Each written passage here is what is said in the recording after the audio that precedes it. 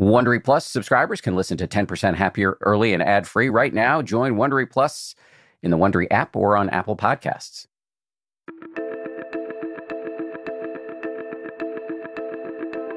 It's the 10% Happier podcast. I'm Dan Harris.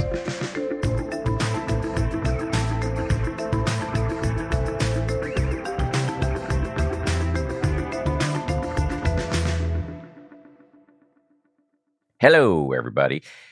Panic attacks can be terrifying, debilitating, and humiliating. They're scary in the moment, obviously. If you don't deal with them, you can find your life getting very small very quickly because it will severely limit your activities because you will be avoiding so many things. And for many of us, myself included, it's just plain embarrassing to be freaking out like this. It can make you feel like you're broken or defective. The good news is there are a lot of ways to treat panic. I've seen it in my own life as somebody who famously had a meltdown on live television and who also quite recently dealt with a raging case of claustrophobia that was making my life pretty hellish, especially when it came to airplanes and elevators. Through therapy and medication, I've been able to get back on my feet. It's frequently a struggle, even now, but it is totally doable. My guest today, Matt Gutman, is a friend and former colleague who, like me, was experiencing panic attacks on live television. And like me, he went to great lengths to figure out how to deal with this condition. But I have to say, Matt has gone way further than I did. He's written a whole book about this. It's called No Time to Panic, in which he lays out the physiological and the evolutionary causes of panic. And then he takes a whole epic journey to treat panic disorder through therapy, medication, all kinds of psychedelics, breathing exercises, meditation, and more. The takeaway is very reassuring. Panic is both completely normal and very treatable. A little bit of information about Matt before we dive in here. Matt is the chief national correspondent at ABC News, where he's won a bunch of awards while contributing to such shows as World News Tonight with David Muir, 2020, Good Morning America, and Nightline. He has reported from 50 countries across the planet. This is his second appearance on this show. I'll put a link in the show notes to his first appearance where he talks about his prior book, which was called The Boys in the Cave, Deep Inside the Impossible Rescue in Thailand. Very excited to bring you Matt Gutman. This show is brought to you by BetterHelp. I got to tell you, I feel so much better when I talk about my anxiety instead of keeping it bottled up. There's an expression that I first heard from the great researcher and also Zen practitioner Robert Waldinger: never worry alone. Our temptation many times is to keep it bottled up, but the data really show that the people who do the best in life, who live the longest and are the happiest, have strong relationships with people with whom they can talk about whatever's going on in their lives. And for me, therapy is part of that. If you're thinking of starting therapy, you might give BetterHelp a try. It's entirely online, designed to be convenient, flexible, and suited to your schedule. Get it off your chest with BetterHelp. Visit BetterHelp.com/happier today to get 10% off your first month. That's BetterHelp, HELP.com/happier.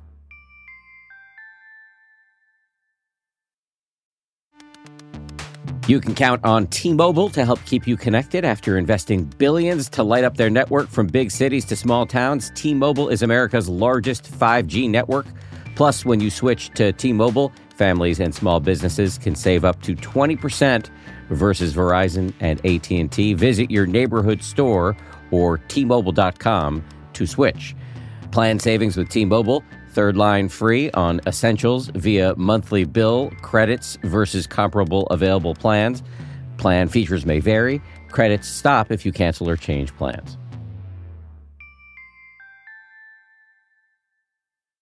Audible lets you enjoy all your audio entertainment in one app. You will always find the best of what you love or something new to discover. They offer an incredible selection of audiobooks across every genre, from bestsellers and new releases to celebrity memoirs, mysteries and thrillers, motivation, wellness, business, and more. I've been checking out recently is called Our Share of Night. It's technically, I guess, a horror, but it's definitely literature. I mean, it's incredibly well written, absolutely fascinating, and it really does rhyme with some of the themes that we explore on this show. I highly recommend it, although I'm only through the first 15-20% of it, but I highly recommend it.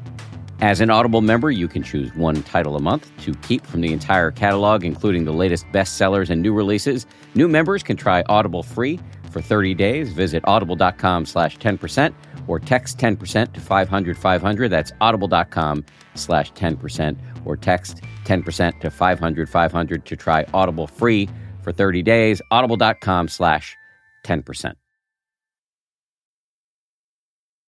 Matt Gutman, Booby, my man crush, welcome back to the show. It's so good to be back. Always good to see your face, Dan. Congratulations on your new book. It's a big deal. I think it's going to help a lot of people. Let me just start at the beginning with you. When did you start freaking out? When did you start having these panic attacks? So everybody, background, Dan Harris and I worked with each other for so many years, and I didn't actually know what a panic attack was for a long time, basically until I started talking about these symptoms with Dan, and he was describing his book, this 10% happier thing. And it was only then that I knew what a panic attack was. But for years before that, I'd been suffering, Dan, from these bouts of nerves. And the first one, and I think I told you in that conversation, was in college. I was defending my college thesis. It was about Turkish-Israeli relations, slightly esoteric. And I knew this thing cold. And just before, or just as my name was being announced, Matt Gutman, with his Turkish-Israeli relations thesis, is going to talk about blah, blah, blah, I suddenly felt like my heart was pounding through my rib cage. I couldn't breathe. I realized that I didn't know how to swallow anymore. My vision constricted to seeing through the eye of a needle. I had dry mouth, and I literally thought I was going to fall through the floor. And I somehow made it to the podium, and I distinctly remember gripping the podium so tightly because I was afraid I would fall down. So I was white-knuckling the podium, and I literally remember nothing of what I said that night. And I was wearing a turtleneck that I thought was really academic, and it felt like cats were clawing at my neck. And I never did anything about it. And I was in therapy at the time, and I didn't even talk about it with the therapist because I just discounted it as nerves. I don't even know what I thought happened, but I just moved on. I mean, that is the cognitive dissonance and the shutoff that was in my brain for many, many years, about 15 years. 15 years between having that panic attack in college and then kind of waking up to the fact that you were suffering from panic attacks? Yeah. I mean, I knew that I had nerves. So after college, I traveled and started reporting in first South America, then Africa, and then I landed in Israel on the peak of the Intifada, which is the second Intifada, the Palestinian uprising. And this is what I wanted to do. And so I was a print reporter for the first 5-6 years. And then I started doing ABC radio. That was the first time I met you in 2006, covering the Israel-Lebanon war. And I realized that when I was going live for these very brief live radio hits, oftentimes words that I was looking at on the page would magically disappear. And I would skip words, the page would shake. And again, I would realize that I was going through these symptoms that I remember from college, but I didn't know what it was. And I guess part of me thought, well, that's just normal.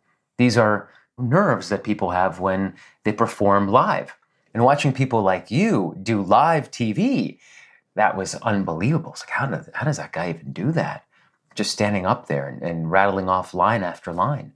So again, that was the initial bout of it during radio. And then the same thing would happen when I started doing television. And I found myself at my best in massively chaotic situations where there was zero expectation of flawlessness or perfection. But the hardest thing for me, especially with radio and TV, in radio is you have a page, you have to read 65, 70 words, 20 seconds of copy. It's so easy that how could you foul that up? There is an absolute expectation of perfection or flawlessness, and that just killed me. So I found that when stuff was literally blowing up around me, or there was chaos of a hurricane or tornado, or some sort of disruption that made it almost impossible to perform flawlessly, that I was at my best and most at ease. Yeah, you were the guy who was known for being the master of chaos. I mean, you're still known for that. You can send Gutman into an oil spill or a wildfire or the aftermath of an earthquake or a combat zone, and he's going to be able to, on live television, walk you through the damage, destruction, debris, the chaos, seemingly utterly in control, in his element, high intensity. And so I think a lot of people, anybody who's ever seen you on television, myself included, will be surprised that even in the best of circumstances, and again, for you, the best of circumstances are perversely chaotic, you're still feeling really nervous and wondering whether actually your body is going to mutiny against you at any moment. Right. I'm actually curious about you. So in the periods of the most chaos, I felt comfortable because it's like, oh my God, there's no way he can do this well because, there are people falling down. There's potential for him to slip. It's raining. It's windy. It's whatever it is. So those were the easiest. It's like when it was a live shot outside the bureau or on a street corner where it's so calm, you're in absolute safety. All you have to do is regurgitate 15 seconds. That's where I started to molt into a werewolf and have these panic attack symptoms where, I felt like my skin was coming off and, like the Dementors from Harry Potter were breathing in death into me and suffocating from it. But I wonder if it was like that for you, because I have seen Dan, a talented everything and speaker. My favorite Dan story, we're in Haiti after the 2010 earthquake, and it was just gut-wrenching. And we were traveling all day together. I was a radio reporter, and Dan and Almin, who is now the executive producer of World News Tonight, was working with Dan. And we just bounced from place to place and did our reporting all day long.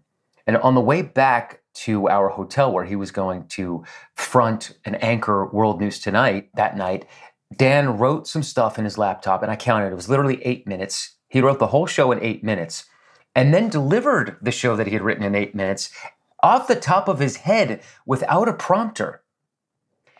And I was like, if he could, how? That's not even... I was so unbelievably blown away that that's even mentally and physically possible. I'd never seen anything like it. I didn't know it was possible.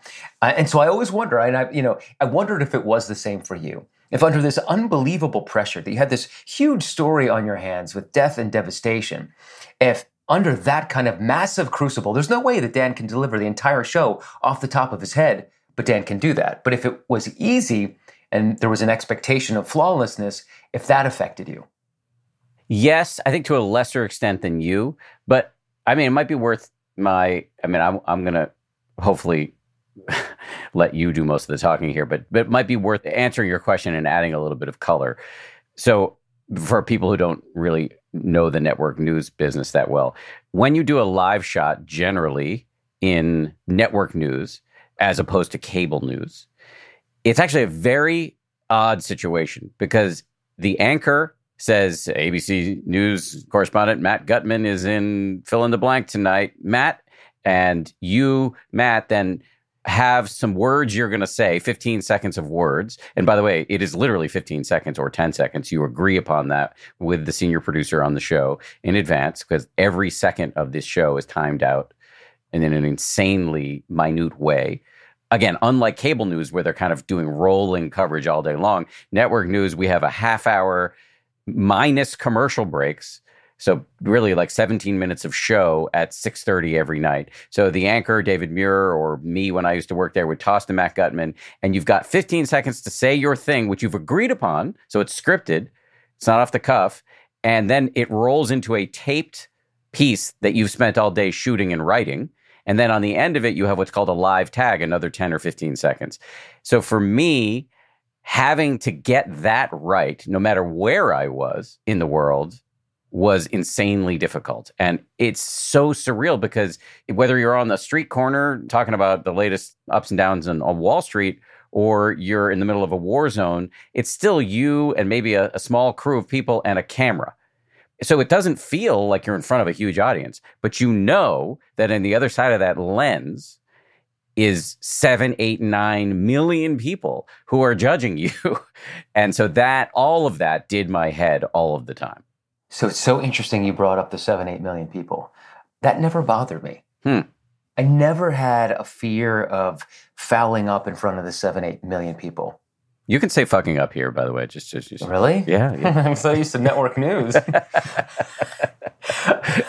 Where's the FCC? They have no jurisdiction here, Gutman. It's a renegade operation. Look out, everyone. You're going to hear some serious F-bombs. We're appropriate. So, in my conception of the world, well, I'm going to take a step back.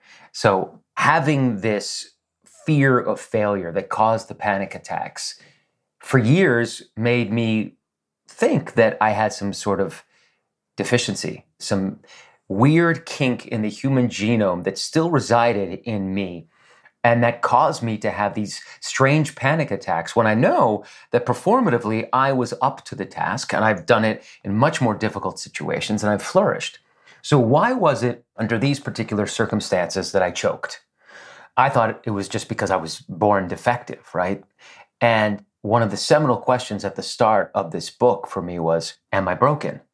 And to take another step back, the reason I actually started on this journey before I actually knew that I wanted to write the book was that I fucked up. I was reporting on the Kobe Bryant helicopter crash in January 2020, and I had a panic attack. And I had other stuff going on in my brain at the time, and I basically couldn't separate what was reportable, what was fact, and what was hearsay. And my brain couldn't simultaneously navigate all of the lanes of traffic that I asked it to do. And so for the first time in a 20-plus year career, I said the wrong thing live on air. And it was catastrophic. It was terrible. I was suspended for a month for it. And at that point, I decided that, well, for years I'd been thinking about quitting TV. And I told my wife, for years we talked about it, that I was just so miserable. Like, it sucked having to worry about failing on live television. And consequently, I would smoke cigarettes because I thought that they imbued me with some sort of supernatural power to stop panic attacks because it's so unbelievably unhealthy. Dan, I had magical underwear that I ended up buying in Paris during the Bataclan attacks. I bought these underwear. I did really well in the Paris terrorist attacks. And I was like, oh, these must be magical underwear that give me luck. So I'll wear them every time I have a live shot. There are a couple of pairs, so don't worry, everybody. But it's demented. I would do push-ups, back bends, all sorts of twists and stuff because they say that exercise helps to reduce the incidence of panic. All these crazy things so that I wouldn't panic. And I was convinced that I was broken. And in my mind, the reason I felt so much pressure is not because of the 10 million people.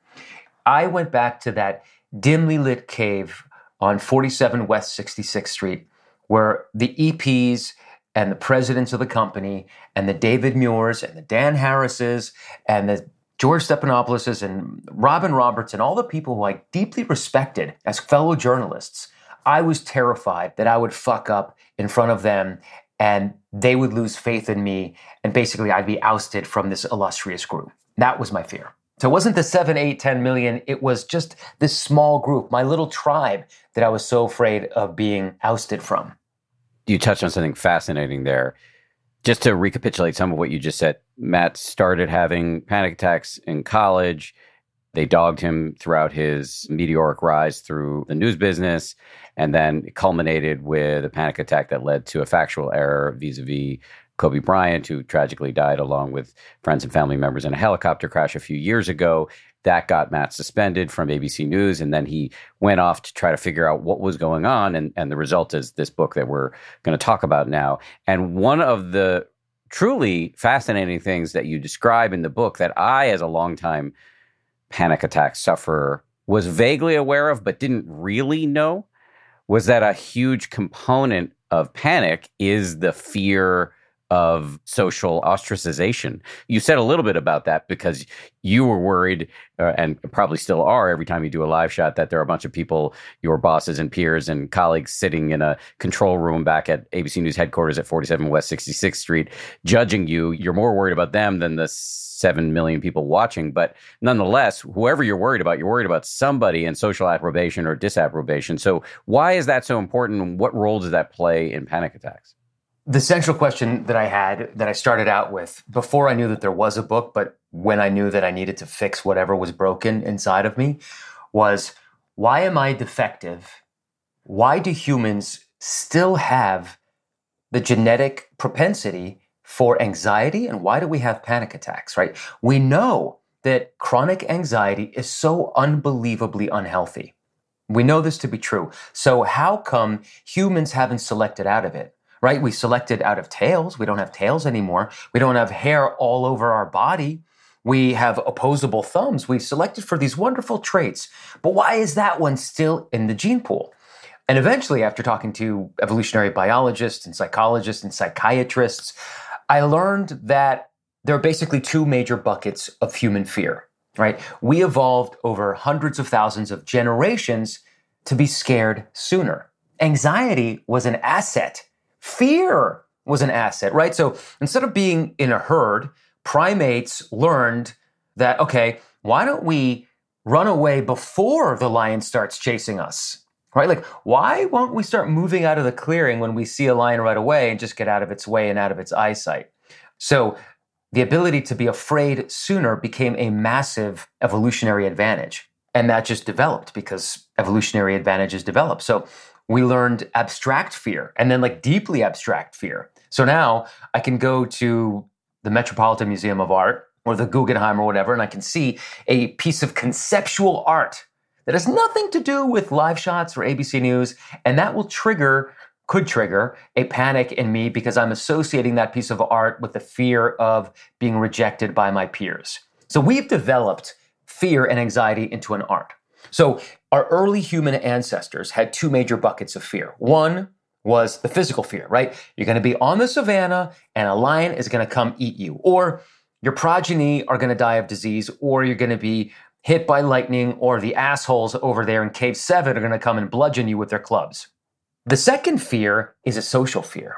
Humans developed not only to be afraid sooner, we gave up muscle mass, we're scrawny, we gave up speed and size for cooperation and for our brain. So we learned that we evolved to be massively cooperative, which meant that if we get kicked out of our group and we don't have the cooperation of our group mates in our cave, in our whatever it is, lean-to in the forest, we would be kicked out, banished to the savannah, whereupon a lion would come eat us anyway. So we eventually associated breaking a social taboo, running afoul of our peers with death, which is why we have panic attacks, right? It's your brain telling your body that there is a very big social threat happening and you better fix that right now or you are going to die. And so that's what a panic attack is. It is the biggest, most blaring alarm that can go off in your brain telling you, don't piss off your peers because you're going to get kicked out of the cave and then a lion's going to eat you. This is so fascinating. And it really got me thinking about, so I famously had a panic attack on television or infamously or whatever, and largely dealt with it successfully in the subsequent years. But I had some more panic, a big resurgence of it. And I've talked about it here on this show, so I won't go too deep into it. But I had a big resurgence of it about 6 months ago, was able to treat that as well. And we'll go deep on the treatments in a little bit. But one of the things I noticed in this most recent resurgence, and by the way, what I was panicking about in this most recent resurgence was claustrophobia, so elevators and airplanes. One of the things I noticed was that aside from the fear of being trapped, I was worried about what other people were going to think of me if I lost my mind in this elevator or on an airplane. Yeah, very common, yeah. Sorry, I'm just agreeing vocally with you. Keep going. No, that's all that. I guess I don't have a question. I'm just sort of chiming in on your observation. It's so common. Hold on, I want to talk about phobias and how we deal with it and are dismissive of it in a sec. I definitely want to go back to that. But so the culmination of the whole evolutionary thing and caring about our peers is that, one, our parents taught us to not care what other people think. But to a certain degree, we must and we do, and it's natural. And the second, I guess the upshot of all of this learning about caves and humans and the two different kinds of fear is that social fear is normal. Panic attacks are normal. And so about a year into my effort to learn about it, evolutionary psychiatrist Randy Nesse told me in an interview, he says, panic is perfectly natural, Matt. It is perfectly normal. He said, our minds and bodies are wired for us to have 1,000 panic attacks, 1,000 false alarms, so long as we don't have a single missed alarm. So if you miss an alarm, a pileup on I-95, and you're out to lunch and you don't get the cues and you slam into the cars in front of you, you're dead. That's not a good thing. But a false alarm, a panic attack, it's just 25 or 50 burned calories sweating through your shirt. So your body wants to have false alarms. It just can't have a missed alarm because that means you're dead. And just being told that this is normal, that maybe the panickers, the anxious among us are the normal ones. And just that alone was such good medicine. Being told, Matt, you are not broken. You are not a defective part of the human genome. You are a part and parcel of the normal functioning of the human genome because, basically, all evolutionary scientists say this, we're not wired or designed to be happy or to be content. We are designed to survive and to procreate. Anything else, and I think you'll like this part, this is how I think of it, anything above surviving and procreating or doing those things is a bonus. So if you can be content and you can derive happiness from your day-to-day, that's a win. I have a bunch of things to say about the latter point, but let me just go back to the thing you were saying earlier about panic being normal, which I think is just a super helpful thing to say. It was clearly a very helpful thing for you to hear. Yeah. And I suspect there are many people listening right now who are finding it to be a relief. But think about being on an airplane. I feel like I'm the only guy panicking on there, but I think I'm the one seeing shit clearly. We're stuck in a metal tube going many, many, many miles an hour, many miles above planet Earth. That shit is crazy if you look at it with dry eyes. So it does feel like anybody not freaking out ain't paying attention. I literally say that in the book. The same thing. The phobias that people have are 100% legitimate. It doesn't make sense to fly in an aluminum tube 5 to 7 miles in the air with 200 other germ-spewing humans. Like, it's ludicrous. And people who are afraid of driving, oh, they're crazy. They're afraid of driving. We scoff at them. The number one cause of death for people our age, Dan, is driving. Traffic accidents are the number one killer for people 18 to 54. So why wouldn't you be terrified of that? That makes complete sense. And yes, why wouldn't you be afraid of speaking in front of a crowd? Humans are not engineered or designed to speak in front of crowds. Public speaking was not something we did for tens of thousands of generations, right? It was the cave headman would grunt in front of the rest of the group, and we'd all nod in assent and go off and kill some mammoth, right? Like, public speaking is a thing that has only come into common practice over the past couple of generations. People were not doing this even 500 years ago, a few hundred years ago. All of this is new to the human experience, and yet we expect ourselves to be able to give Lincoln-esque addresses every time we get to a podium or go on a Zoom call. Much more of my conversation with Matt Gutman right after this.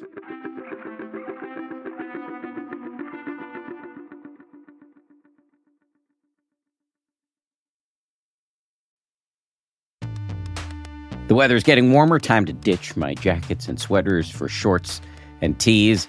I used to waste my money on clothing that would only last one season. That was until I found Quince. Now I've got high-quality pieces that never go out of style that I will be wearing year after year. Quince has all the seasonal must-haves like 100% European linen shirts from $30, performance polos, and versatile flow-knit activewear. The best part, all Quince items are priced 50 to 80% less than similar brands. By partnering directly with top factories, Quince cuts out the cost of the middleman and passes the savings on to us. And Quince only works with factories that use safe, ethical, and responsible manufacturing practices, along with premium fabrics and finishes. I just made a big order at quince.com. I got 2 pairs of sweatpants that I've just had for like a week, and I already love them. I'm wearing them all the time. Sweatpants are a huge deal to me because I work from home and I want to look reasonably good, in front of my wife and stuff, but I want to be comfortable. And the Quince sweatpants do the trick. For me, the bottom line is they've got good looking stuff at low prices. Not a bad recipe. You should go ahead and upgrade your wardrobe. Go to quince.com/happier for free shipping on your order and 365-day returns. That's QUINCE.com/happier to get free shipping and 365-day returns. Quince.com/happier.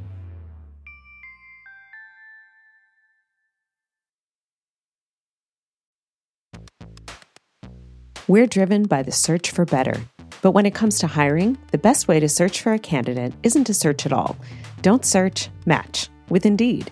If you need to hire, you need Indeed. Indeed is your matching and hiring platform with over 350 million global monthly visitors, according to Indeed data, and a matching engine that helps you find quality candidates fast. Ditch the busy work. Use Indeed for scheduling, screening, and messaging so you can connect with candidates faster. And listeners of this show will get a $75 sponsored job credit to get your jobs more visibility at Indeed.com/happier. Just go to Indeed.com/happier right now and support our show by saying you heard about Indeed on this podcast. Indeed.com/happier. Terms and conditions apply. Need to hire? You need Indeed.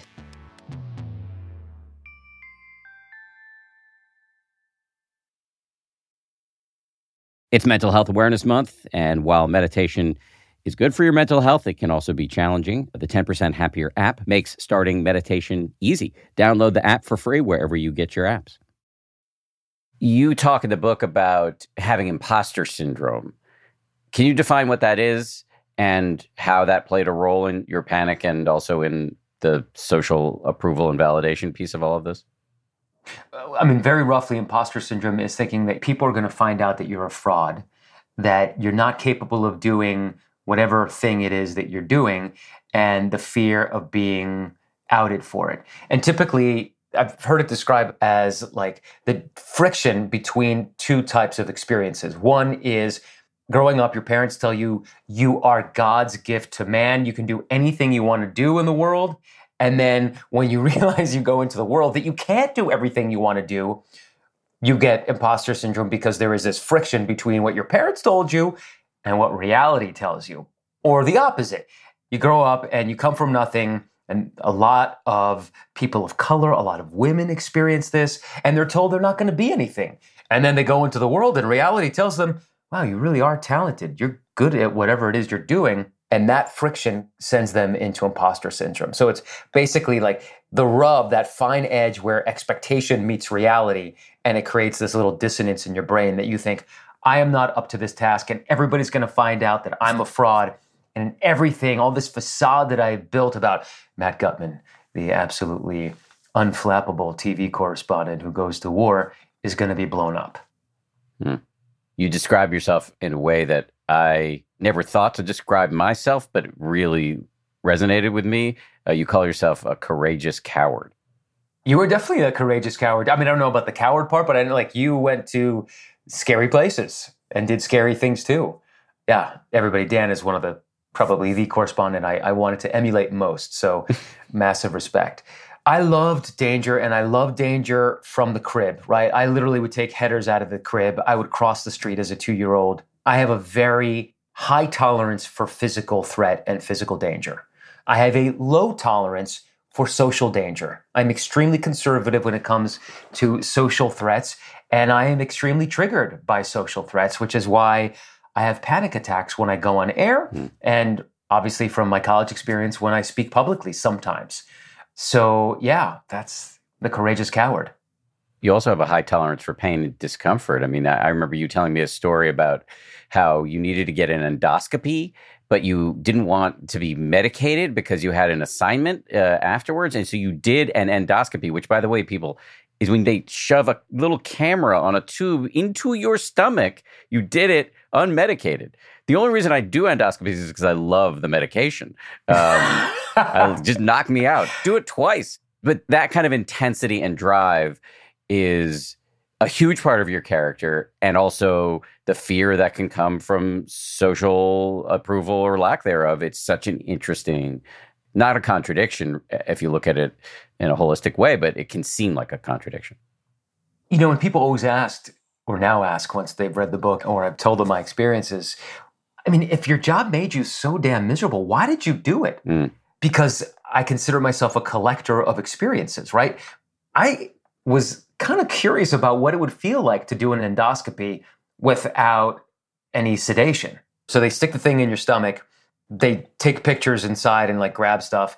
In order to do that, they have to fill your stomach up with air, and your stomach is massively distended. And once they take the tube out, you let out the most unbelievable burp that you have ever heard. You didn't even think such a thing was possible. it was really satisfying in some ways. So like, I'm this collector of experiences, and in our line of work, we get to do some really cool things. I'm really gregarious. I love meeting people. And sometimes I did love going on air when there was stuff happening. But it was the time where I feared social judgment most, that were so acutely painful that I learned to dread them and to try to avoid them, and then create these safety behaviors, which were tragic comedic, but just tragic, like smoking and magical underwear and all the other Meshigas craziness that I was doing. You really go into great detail about the things you tried to deal with panic, and I want to go into great detail as well, because I actually think there was no short amount of courage that you demonstrated in attacking this problem. But before we do that, one last sort of high-level question about panic, which is, what did you learn about what is happening physiologically when we panic? And what did you learn about the long-term implications of panicking a lot on a human? So it's a great question. So in your brain, these two almond-sized nodes called amygdalae sense incoming danger. They're sort of like, they're playing center field. You can hear an audio version of danger or a visual version. You can sense it, you can smell it, but whatever it is, they're sort of playing center field and getting all these incoming stimuli. And once they sense danger, they send a message to the hypothalamus, which then releases adrenaline in your system. And if the threat persists, they will release cortisol basically into your system, which pumps glucose to your big muscles, which helps you run fast and keep going. That's why you breathe heavily, to get oxygen into your bloodstream. Your vision constricts because you only need tunnel vision, right? Your body's not worrying about anything else around you. It needs you to get from point A to point B and run fast. You begin to sweat. And evolutionarily, they think that this is because humans became more slippery when they were wet to get away from an animal. But basically, all of this chemical cascade that's happening in your body is engineered to help you escape from a predator, to run away. Or to fight. And some people have flight and some people have fight. And so the fight is, people, you can see them, they'll clench their jaws, they'll clench their fists, they're prone to bursts of anger. My stress response in a situation is flight. Flight and freeze are very similar. And so basically your body is preparing to mount a defense, and the defense can either be running away or fighting back. And it does depend on the situation, obviously, but that's basically like the chemical components. And it does that by first shooting adrenaline into your system, which only lasts a short bit of time, and then like 90 seconds later, cortisol. And so people who have chronic anxiety, it's very unhealthy. It's like smoking a pack of cigarettes a day. But I approach these endoneurochronologists, I think I'm getting that right, and I asked, like, okay, how much damage? I mean, I've had hundreds and hundreds of on-air panic attacks. So I'm like, Dr. Gardner, okay, tell me, how bad is it? I mean, do I have years to live? Like, how many years off my life have I taken? He's like, none. He's like, I had all my blood tested. I got like the biggest blood test you can imagine, and I'm fine. It turns out your body is okay with this. I actually have low levels of resting cortisol. I'm like, how is that possible? I have like several panic attacks a week. This is when I was having several panic attacks a week. He's like, we think evolutionarily, your body is compensating for the fact that you have several panic attacks a week, so it keeps your baseline cortisol levels low. This is normal. You're totally, absolutely okay. And actually, the first thing that the doctor said when he called me to tell me my blood levels and all this stuff, and I was sure that I was going to die. He's like, Matt, you have to call me right away. So we had this conversation. It was after hours. It was 8 p.m. on a work night. And I'm like, oh God, this is bad. He's going to tell me some bad news about what I've done, panic attacks and how they're killing me. He's like, Matt, do you like pickles? What? Pickles? He's like, pickles, yeah. Do you like pickles? I'm like, yeah. He's like, good. Eat more pickles because your sodium levels are low. Sodium. It had nothing to do with the panic. He's like, you need more salt in your diet. So it turns out that, like the evolutionary scientists said, but I didn't quite believe them, your body really is primed to have a lot of panic attacks and be perfectly okay. But chronic anxiety on a different level, like if people go home to parents who are abusive or they are in abusive relationships, that is a different story than what I have experienced. I'm experiencing these massive spikes, these highs and lows, but not that elongated, prolonged exposure to cortisol in the system, which really, really is unhealthy. But that wasn't the trauma that I was dealing with. I want to pick up on your mention of your trauma because that will come up in this next section of the interview where we talk about what you did to deal with your panic attacks. There's quite a long and impressive list of things you did. And I just kind of like to tick through these and hear how much help or not these techniques were. The first one on the list is breath work. What is breath work and how did it help?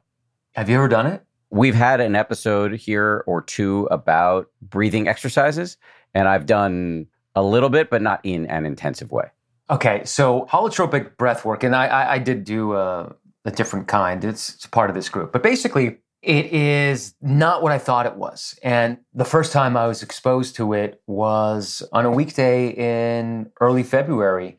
A friend of mine from high school, Lane, it was like the star lacrosse player and captain of the team and captain of his team at Rutgers.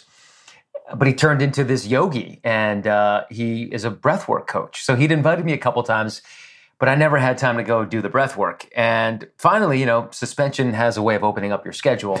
So I had time in the middle of the day to go do a breath work class with him. And I thought it'd be sort of mellow and, just kind of relaxing. And so I had no idea what I was getting into. And he goes in there and he's like a coxswain of a crew boat, right? And he teaches you how to do this breath. It's pretty simple. It's 2 breaths in, 1 breath out, but fast. So it's and you really want to fill your belly. And so eventually you do that enough that you go into an altered state. You breathe in so much oxygen that you actually deprive your body of carbon dioxide, essentially hyperventilating, depriving your body of carbon dioxide, which inhibits your body from intaking oxygen. So it's counterintuitive. Basically, you're depriving yourself of oxygen by overbreathing. This is why when people hyperventilate, they get paper bags, because you're rebreathing your carbon dioxide. Oh, okay. So you go into this state and you get locked physically in your body. My hands are sort of clamping onto themselves, sort of folding in fetally. Your feet go the same way. You begin to go numb in your body. And they call this lobster claws because you can't move your hands or feet. And Lane is still telling you, breathe. He's doing the cadence. And he's telling you what to feel and he's telling you what to focus on. And eventually you can't focus on him because you are off. And I go to some altered state. I'm gone. And the first time I did it with him, I started crying. And not just like, it was full on sobbing and like excavating this pain that was inside me. And I didn't feel shame. I just let it out. And so Lane came and he grounded me by holding my legs, not getting me out of that state, but grounded me. And so that was just so good. And I felt relieved and refreshed and light afterwards in a way that I had not felt in many, many years. And I was stone cold sober. It was like 9 a.m. on a Wednesday morning. So that breath work is basically that. And it has the capacity to take people into this altered state. Some people laugh. Some people cry. Some people just go off in their own space. But for most people, if you go deep enough, you will have some sort of powerful experience. But the feeling of being locked in your body, that would make me panic. Yes, so people get scared and then they come out. And the way to come out is you just slow down your breathing. So the only way, Dan, that I could figure to get out of being locked in my panic, in this brain of mine that was always afraid, was to do what I do for work, which is, okay, I have an assignment. My assignment is to figure out my panic. The way I go about doing my assignments is to go punch that assignment in the face. Right? Like my senior editor, the producer says, Matt, go into that tornado. Okay. And so Lane tells me to breathe. I'm going to breathe the hardest in the room. I'm going to do absolutely everything. I'm going to do it to the max. And with some of the stuff, it really worked to my benefit. And so I did go deep. And Lane describes seeing me like off in space and then crying and sobbing. But that kind of intensity is the only way that I could really go about figuring out what was wrong with me and finding a way out of it. So in the crying, were you crying because of psychological content? i.e. the trauma that you've referenced but not told us about, or was it just purely a physiological response? Oh, that's a great question. No, I think it was the psychological stimulating the physiological, right? But I couldn't pinpoint the pain. I just knew it was grief. It was sadness. And in the book, I talk about the well of grief. And I've had this conception since I was a kid. So when I was 12, my father was killed in a plane crash. And that's the symmetry with the Kobe Bryant situation, is that my dad was the same age as Kobe and I was the same age as Gianna. And so as I'm reporting about Kobe's helicopter crash and we're hearing the first tidbits of news about Gianna, I'm understanding that there is incredible symmetry here between that helicopter crash and my dad's plane crash. And so I talk about trying to navigate multiple lanes of traffic at once, and I failed to do that at the time. So during breath work and other altered states, it was hard for me to pinpoint the exact trauma. Was it that? Was it being held by the Venezuelan secret police, which really messed me up for a while? Was it just like the day-to-day absorption of other people's trauma in this line of work, right? Like I've talked to people on the very worst day of their life, hundreds and hundreds of times, people whose children have been killed in mass shootings, people who've lost their home, lost their dogs, everything, right? Victims of war. So is it that? And I can't pinpoint exactly what the pain derives from, but I can tell you that there was this sorrow and this pain that needed to be excavated. And once I realized that this crying is good medicine and worked for me, I went about trying to find other ways to get to that core of grief and sadness in me and find a way to let it go, to release it. 2 points of factual clarification or amplification. The Gianna, people might have picked this up either because they remember it or via context, but Gianna was Kobe Bryant's daughter. She perished in that helicopter crash as well. And then Matt's reference to being held by the Venezuelan secret police, that happened when he went to Venezuela to do some reporting and he got picked up by the bad guys there. And I can only imagine an incredibly stressful and traumatic experience. So you, I should say, having issued those clarifications, the breath work was really just the beginning. You then moved into psychedelics, including psilocybin, sometimes referred to on the street as magic mushrooms. What was that experience like? It was really pleasant. So I had expected to be crying and sobbing and snotting through whatever blanket this practitioner gave me. So mushrooms, psilocybin, are decriminalized in the Bay Area. So my wife had actually gone up to do a session with this practitioner there a few months before me. And she had this epiphany, right? She was in the jungle in Central America, and there was this Mayan temple. And in the opening of this Mayan temple was a lion, slightly miscast because there are no lions in Central America, but that's okay. And the lion opened its maw, and this light beamed out of the lion's mouth, and it shone on my wife, Daphna, and it divulged to her her life's purpose. And that was that she has to continue her music. She has to continue music education and bringing it to the public. And she did that. She fulfilled the prophecy of the lion with the light coming out of its mouth. So who doesn't want to fulfill the prophecy of the lion with the light coming out of its mouth? I wanted that. So I went there and I expected a slightly different experience, which I got. But I actually saw like these visions of strength. Like I found myself inside the guts of Yosemite, inside Half Dome, peeking out through the skin of the granite.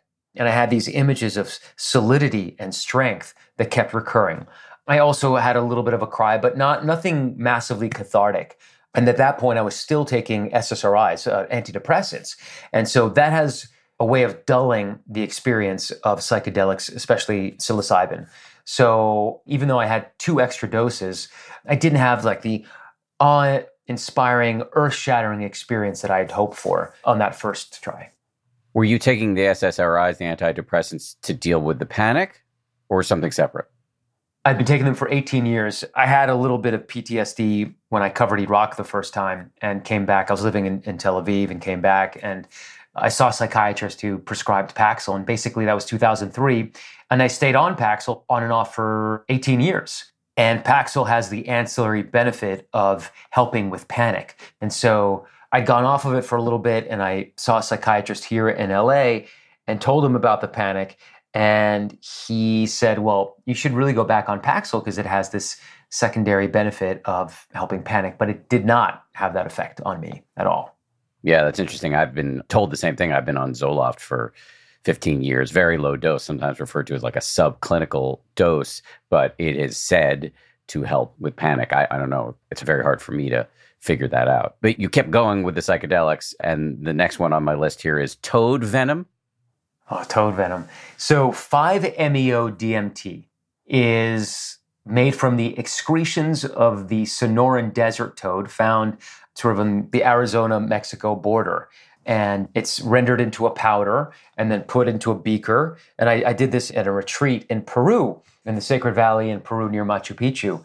And basically they burn the bottom of a beaker and you almost drink this syrupy smoke from this thick rubber straw hose. It's pretty weird. And immediately upon taking it in, you start to pass out. Like it knocks you out almost immediately. Like you can't get through the beaker.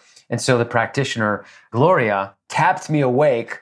Tómalo, take it, finish it. And I finished this thing. And so like this shimmering screen covered my consciousness at first as I passed out. And then sort of everything went to black and I kind of died. My existence kind of shut off briefly. And then I came flopping back out into the world and literally flopping off the mat onto the floor. And suddenly I'm alert and awake and I'm sweating and I'm like tearing at my face and my hair and I'm screaming, not crying, screaming at the top of my lungs. The kind of primal yell that I didn't even think I was equipped to do. So embarrassing in our day-to-day lives. Like the kind of thing you would never do. Ah! And this went on for over 30 minutes.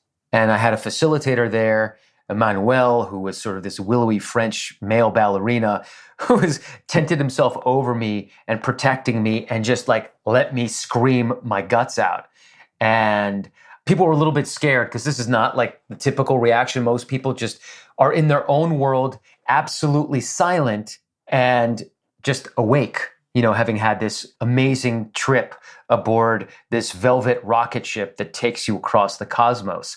I was flapping on the floor like some sort of beat up fish, sweating and slimy and screaming my guts out. And all I knew, my entire existence in that moment, was there only to extricate and expel this pain inside of me. And all I knew was that I had to get it out. And so I kept screaming as long as I could basically tolerate it. This guy named Glenn, who's still a friend of mine, who's had the most amazing experience at this retreat in Peru. But he's like, Matt, will you shut the fuck up already? But finally, when it was over, like everybody there were like 12 people on the retreat and all these facilitators and everybody just started clapping. There were applause because they realized that I had been through something absolutely incredible. And it was life-changing. I didn't even know that I needed it. I didn't know I was capable of that. It was a little scary that was inside me, but I felt 1,000 pounds lighter when it was over. Just to clarify, though, that screaming was not in terror. It was like an exorcism, not a panic attack. I didn't want to use exorcism, but yes, it was an exorcism. It was not panic. I was not afraid. I was not in any physical distress. I had this baseline consciousness of knowing, and I was sort of in my right head, that I just needed to scream.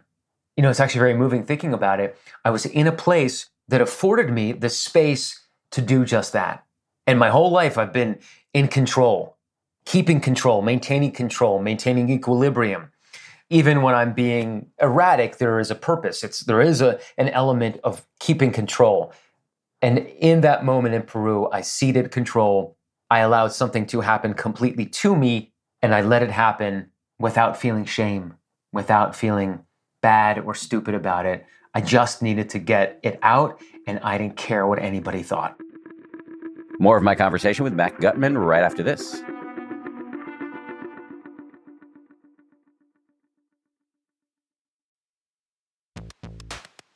I love cats. I make no secret of that. We've got 4 cats. But here's the thing about felines. They poop a lot.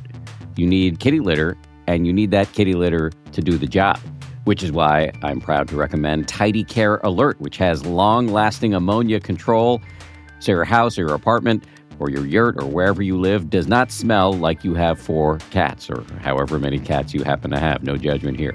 It's low dust and lightweight, which means no lugging heavy bags of cat litter up the stairs, and it's from the brand most often recommended and personally used by veterinarians. Tidy Care Alert uses color-changing crystals to detect potential concerns and help put your mind at ease. Let Tidy Care Alert help keep an eye on your cat's health.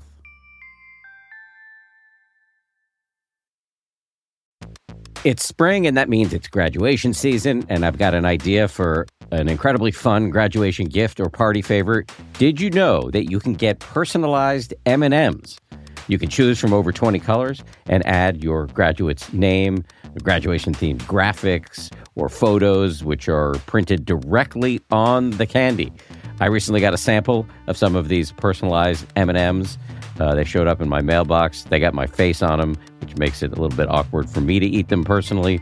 I'm doing it anyway. The M&Ms I got also include the words 10% happier, to which I have a deep attachment. I was kind of thrilled when I saw them. I was wondering if they were a gift from somebody on the 10th anniversary of the 10% Happier book. Turns out they weren't. They were a gift from M&Ms, who are now a sponsor of this show. So thank you, M&Ms. For sponsoring this show and for the delicious treat. You can visit MMS.com to create your own unique custom gifts and memorable party favors for graduations, weddings, birthdays, and more. That's MMS.com. Use code HAPPIER to receive 15% off your next order.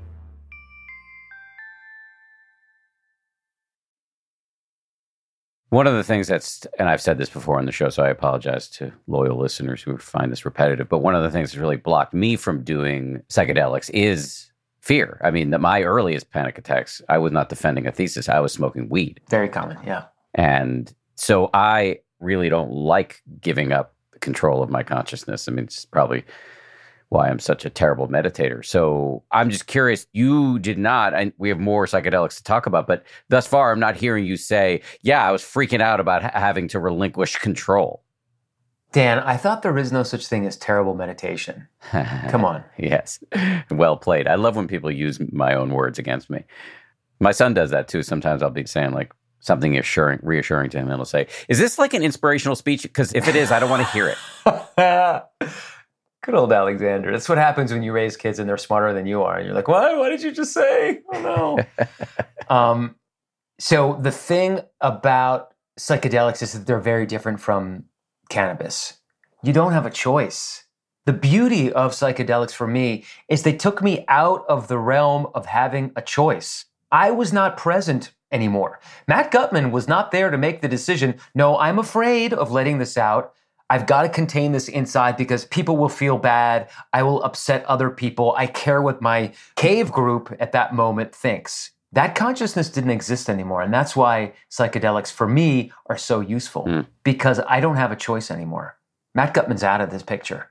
That social fear that had been dogging you as a correspondent. There's nobody in the control room at 47 West 66 watching you as you're freaking out. Exactly. Beautifully said. Right. The control room was empty.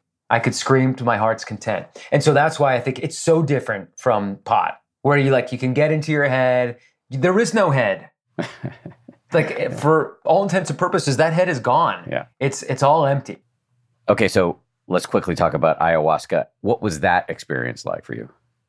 So ayahuasca was really tough. Ayahuasca is a brew, for those who don't know. It's also often called a tea, but it's really like the consistency of river mud.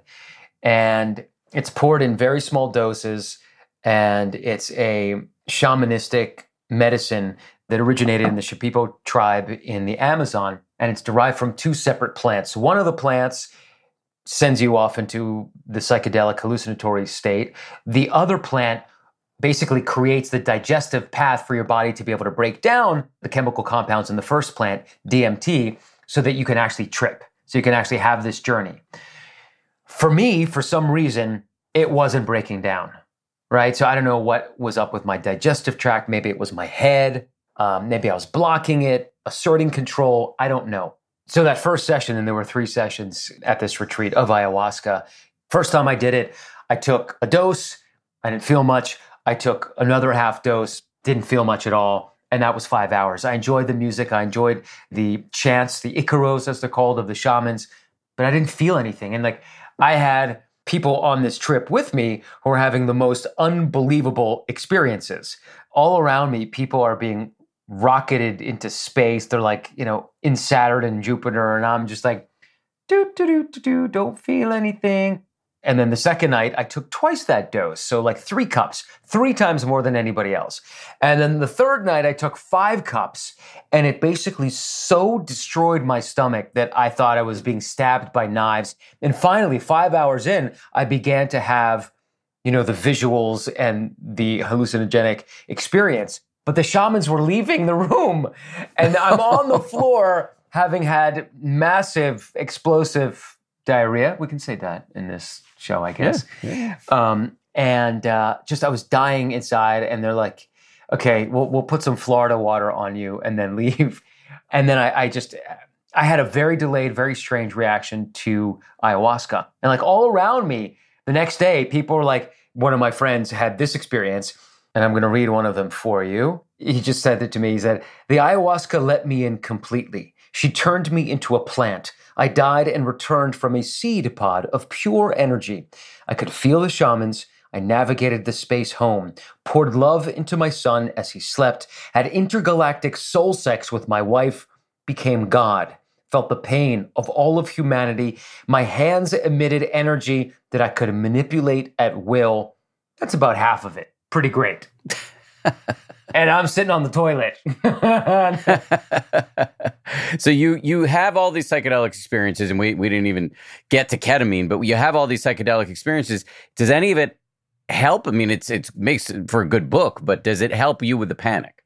Each of them helped. The thing is, it really is maintenance, right? So every time I had either a cathartic experience by purging myself, which is what ayahuasca ended up being, this massive purge, and I was sick to my stomach for 10 days afterwards. Lost a fair amount of weight, but there was catharsis and purging involved. Each one of them enabled me to go to a place that I can't really go to in my quote-unquote right mind. So they were helpful, but it does take regular maintenance, just like meditation. It's not like you can meditate one day and then have a great session and then feel better for the rest of the week or the rest of the year. It's practice. And so in my ketamine session, the psychiatrist who did it with me was like, wellness is maintenance. It's all work, and you got to keep the practice up. Interestingly, one of the ways that I access my journeys on psychedelics is through meditation, because I sit there and then the images start to come up. And that's one of the ways I can access these treasure boxes of moments that were actually strengthening, like what I felt on mushrooms and what I felt in certain experiences on ketamine. So I think that there is this collaboration between the psychedelics and meditation, actually. What I'm curious about is when I've had panic, the modalities that have worked for me are, I put them in a couple buckets. One would be preventative stuff where exercise, and you write about exercise in the book, exercise, getting enough sleep, doing meditation, making sure that the nervous system is not janky and jangly, and so that reduces the odds of panic. So that's one. The second is medication, like SSRIs. I don't know how they work, but some SSRIs can apparently reduce the instances of panic. And then another kind of medication is beta blockers, which are these non-narcotic meds that many people in performing professions, even surgeons, take. It doesn't have anything to do with your psychology. It's not like a Xanax. It doesn't relax you, but it puts a ceiling on the heart rate. So that's really helpful. So you can have the psychological part of panic, but not the physiological part. And so for me, that has been incredibly important. And then finally, psychological techniques that I can use in a moment of panic. Like, if I'm on a plane and I'm freaking out, I can put my hand on my heart and talk to myself in ways that reassure myself that I'm fine and you've had these experiences before and you've always survived. So this kind of like cognitive behavioral therapy stuff. Anyway, so those are the 3 buckets that have worked for me. And I'm not really hearing that in the psychedelics. That all seems like outside of those buckets in some way. The psychedelics. So first of all, thank you for your candor. I appreciate that you can say, like, listen, sometimes the propranolol helps, the other medications help, and they do. And there are people out there, and, I stopped Paxil after 18 years, which was really rough, but it enabled me to feel more, and I needed to start feeling. But medication saves some people's lives. Science still doesn't know how SSRIs really work. They just released a report last year, a major study that found they are both more addictive and that the withdrawal symptoms of SSRIs getting off of it are more painful than anybody knew, and there is no informed consent with doctors. Still, for some segment of the population, not only do they work in help reducing anxiety, but they are massively helpful in limiting panic. So I interviewed a bunch of people who can't live without them and for whom it enabled them to live normal lives, which is great. So I just want to put that out there. It didn't work that way for me. So the psychedelics helped me excavate this pain that was dragging me down. I see.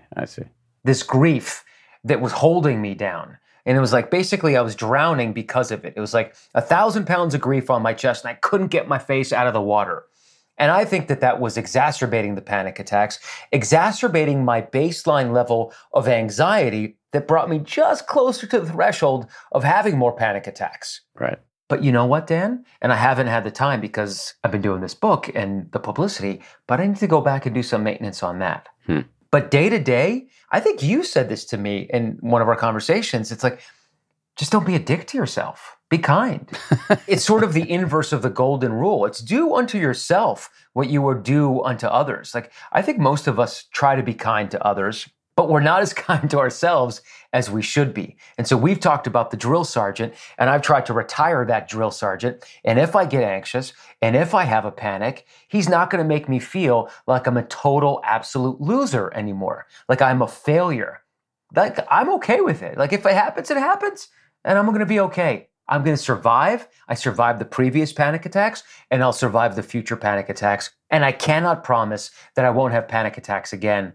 I probably will. That's how I am engineered. But I need to continue this maintenance that I've been doing. Eating right, limiting caffeine, severely limiting alcohol, exercising, doing my meditation, just a couple of minutes of it, doing my mindfulness. These things absolutely help. And if we don't do them, then we come closer to raising that baseline threshold of anxiety that can lead us towards the panic space. That's all super helpful. And I suspect maybe, I hope not, clinicians listening to this will go batshit at my terrible taxonomy here. But I can see, after having listened to you there, I can see like 4 buckets, 4 avenues of approach for panic. One is, as discussed, taking care of yourself, like the daily maintenance, making sure your nervous system is in as good a shape as possible through sleep, exercise, meditation. The other is medications, including beta blockers or SSRIs, if you and your doctor think you need them.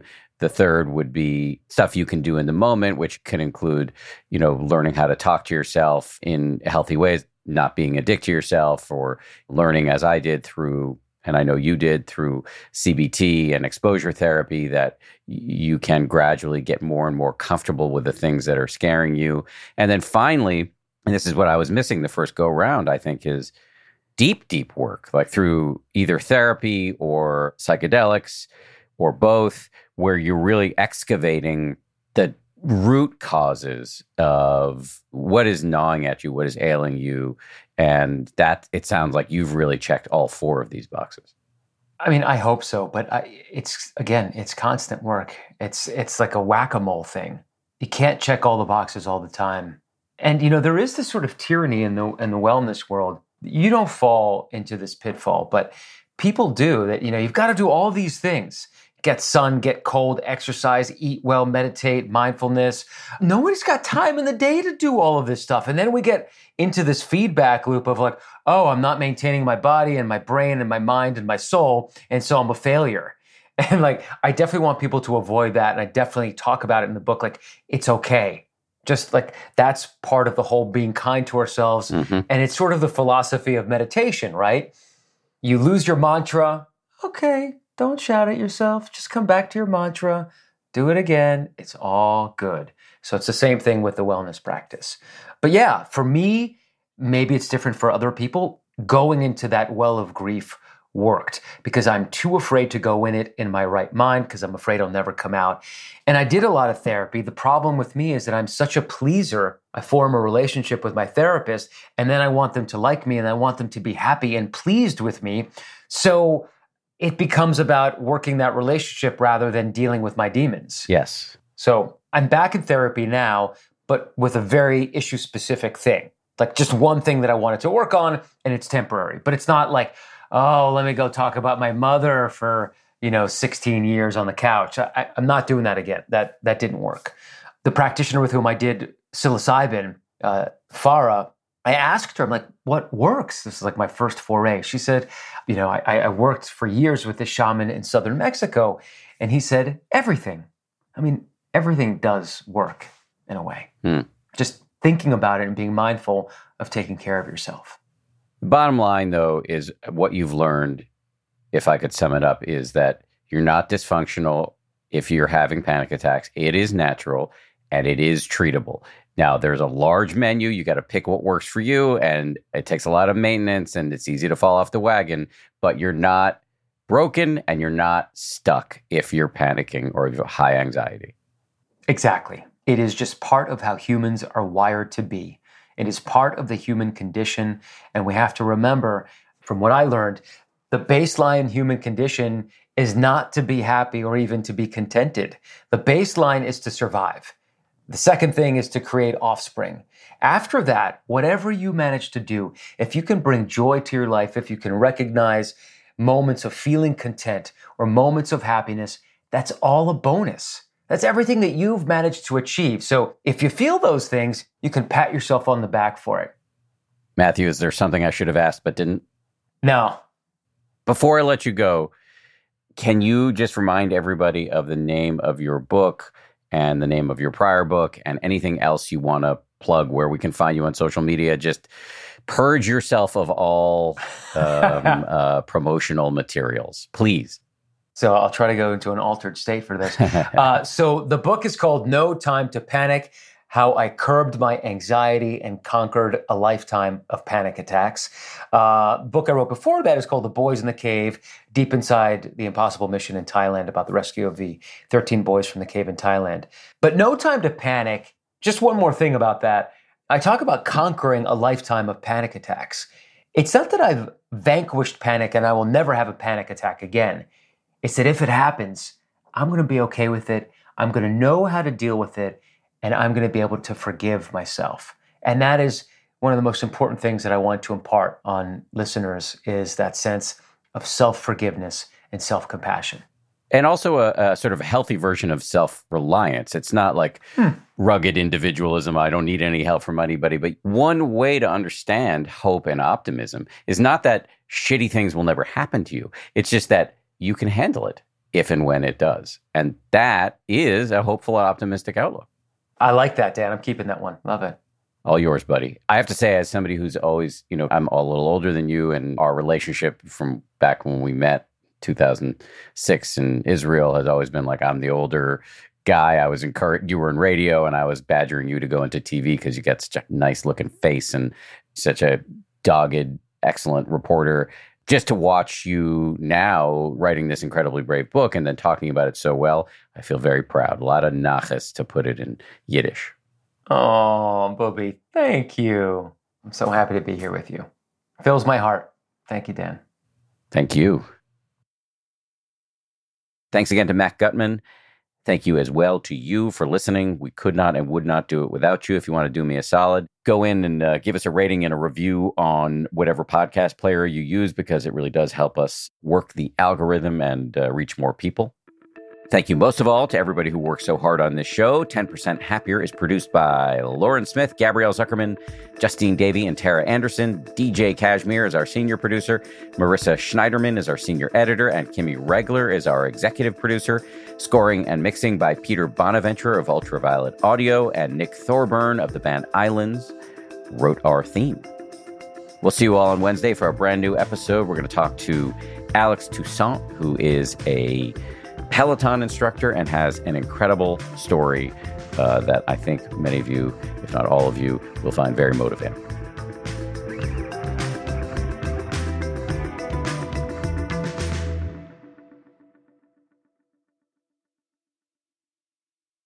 If you like 10% Happier, and I hope you do, you can listen early and ad-free right now by joining Wondery Plus in the Wondery app or on Apple Podcasts. Prime members can listen ad-free on Amazon Music. Before you go, tell us about yourself by filling out a short survey at Wondery.com/survey. Once upon a beat. Remember those stories and fables that would capture your imagination and you couldn't wait to see how they would unfold? And now, when you read them as an adult, you think, some of these old tales could use a fresh spin. We have a perfect podcast to bring you the stories you remember, remix, and reimagine for the kids in your life today. Join me, DJ Few, and my trusty turntable, Baby Scratch, as we spin up new tales in the New Kids and Family podcast, Once Upon a Beat. Wondery and Tinkercast are bringing you a jam-packed, music-filled weekly party where hip-hop and fables meet. It's Once Upon a Beat. Follow Once Upon a Beat on the Wondery app or wherever you get your podcasts. You can listen to Once Upon a Beat early and ad-free right now by joining Wondery Plus in the Wondery app or Wondery Kids Plus in Apple Podcasts. Once Upon a Beat. I'm Shimol Yai, and I have a new podcast called The Competition. Every year, 50 high school senior girls compete in a massive scholarship competition. I wouldn't say I have an ego problem, but I'm extremely competitive. All of the competitors are used to being the best and the brightest, and they're all vying for a huge cash prize. This will probably be the most intense thing you've ever gone through in your life. I remember that feeling because I was one of them. I lost. But now, I'm coming back as a judge and also a kind of teen girl anthropologist. Because if you want to understand what it's like to be a young woman in America today, the competition's not a bad place to start. Hopefully, no one will die on stage tonight. From Pineapple Street Studios and Wondery, this is The Competition. Follow The Competition on the Wondery app or wherever you get your podcasts. You can listen to The Competition early and ad-free right now by joining Wondery Plus.